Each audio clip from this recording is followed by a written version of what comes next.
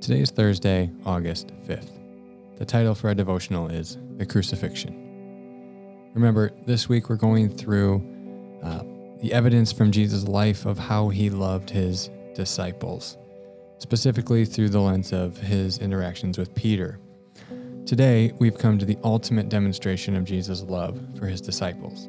That is his atoning death on their behalf. John 15:13, Jesus says, "Greater love has no one than this, to lay down one's life for one's friends." That is precisely what Jesus did, and therefore, the love that Jesus has for his disciples, which is the love that he calls us to have for one another in the church, is based on what he did on the cross and how he gave up his life for us. All of his teaching on love for one another has really led up to this moment.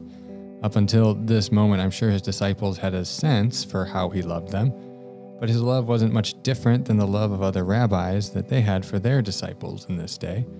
He was their master and teacher. They were his pupils. He was really good, really compassionate and kind. The cross, however, took this definition of love to a whole other level. So much so that his love as demonstrated on the cross became the paradigmatic love for the church.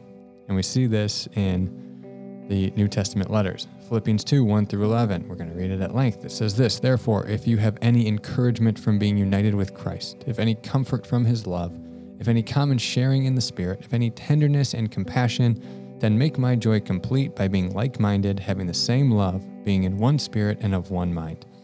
And do nothing out of selfish ambition or vain conceit. Rather, in humility, value others above yourselves, not looking to your own interests, but each of you to the interests of others. In your relationships with one another, have the same mindset as Christ Jesus." Now he's going to explain what that mindset is. Again, he's calling them to humility and love for one another, and he's using Jesus and his love as the paradigm for how we are to love in the church. "Who, being in very nature God, did not consider equality with God something to be used to his own advantage. Rather, he made himself nothing, by taking the very nature of a servant, being made in human likeness, and being found in appearance as a man, he humbled himself by becoming obedient to death, even death on a cross. Therefore God exalted him to the highest place and gave him the name that is above every name, that at the name of Jesus every knee should bow in heaven and on earth and under the earth, and every tongue acknowledge that Jesus Christ is Lord, to the glory of God the Father." The cross was clearly central in Paul's concept of love and how we were to love one another with humility, that he bases his call to love each other in Philippians 2 on the love that Jesus demonstrated on the cross. The cross, again, was so central to Peter's concept of love that he calls servants to obey even their masters who were unjust in the same way that Jesus loved us. In 1 Peter 2, 18-25, he said, "Slaves, in reverent fear of God, submit yourselves to your masters, not only to those who are good and considerate, but also to those who are harsh. For if it is commendable if someone bears under the pain of unjust suffering because they are conscious of God. But how is it to your credit if you receive a beating for doing wrong and endure it? But if you suffer for doing good and endure it, that is commendable before God. To this you were called because Christ suffered for you, leaving you an example that you should follow in his steps. He committed no sin, and no deceit was found in his mouth. When they hurled their insults at him, he did not retaliate. When he suffered, he made no threats. Instead, he entrusted himself to him who judges justly.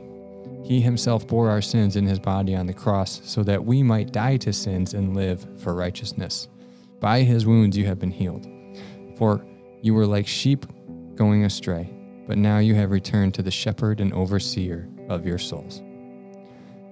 The interpretive difficulties of slavery aside mentioned in this passage, this type of humble, self-giving love is the type of love that our love needs to be patterned after, as Peter makes clear here.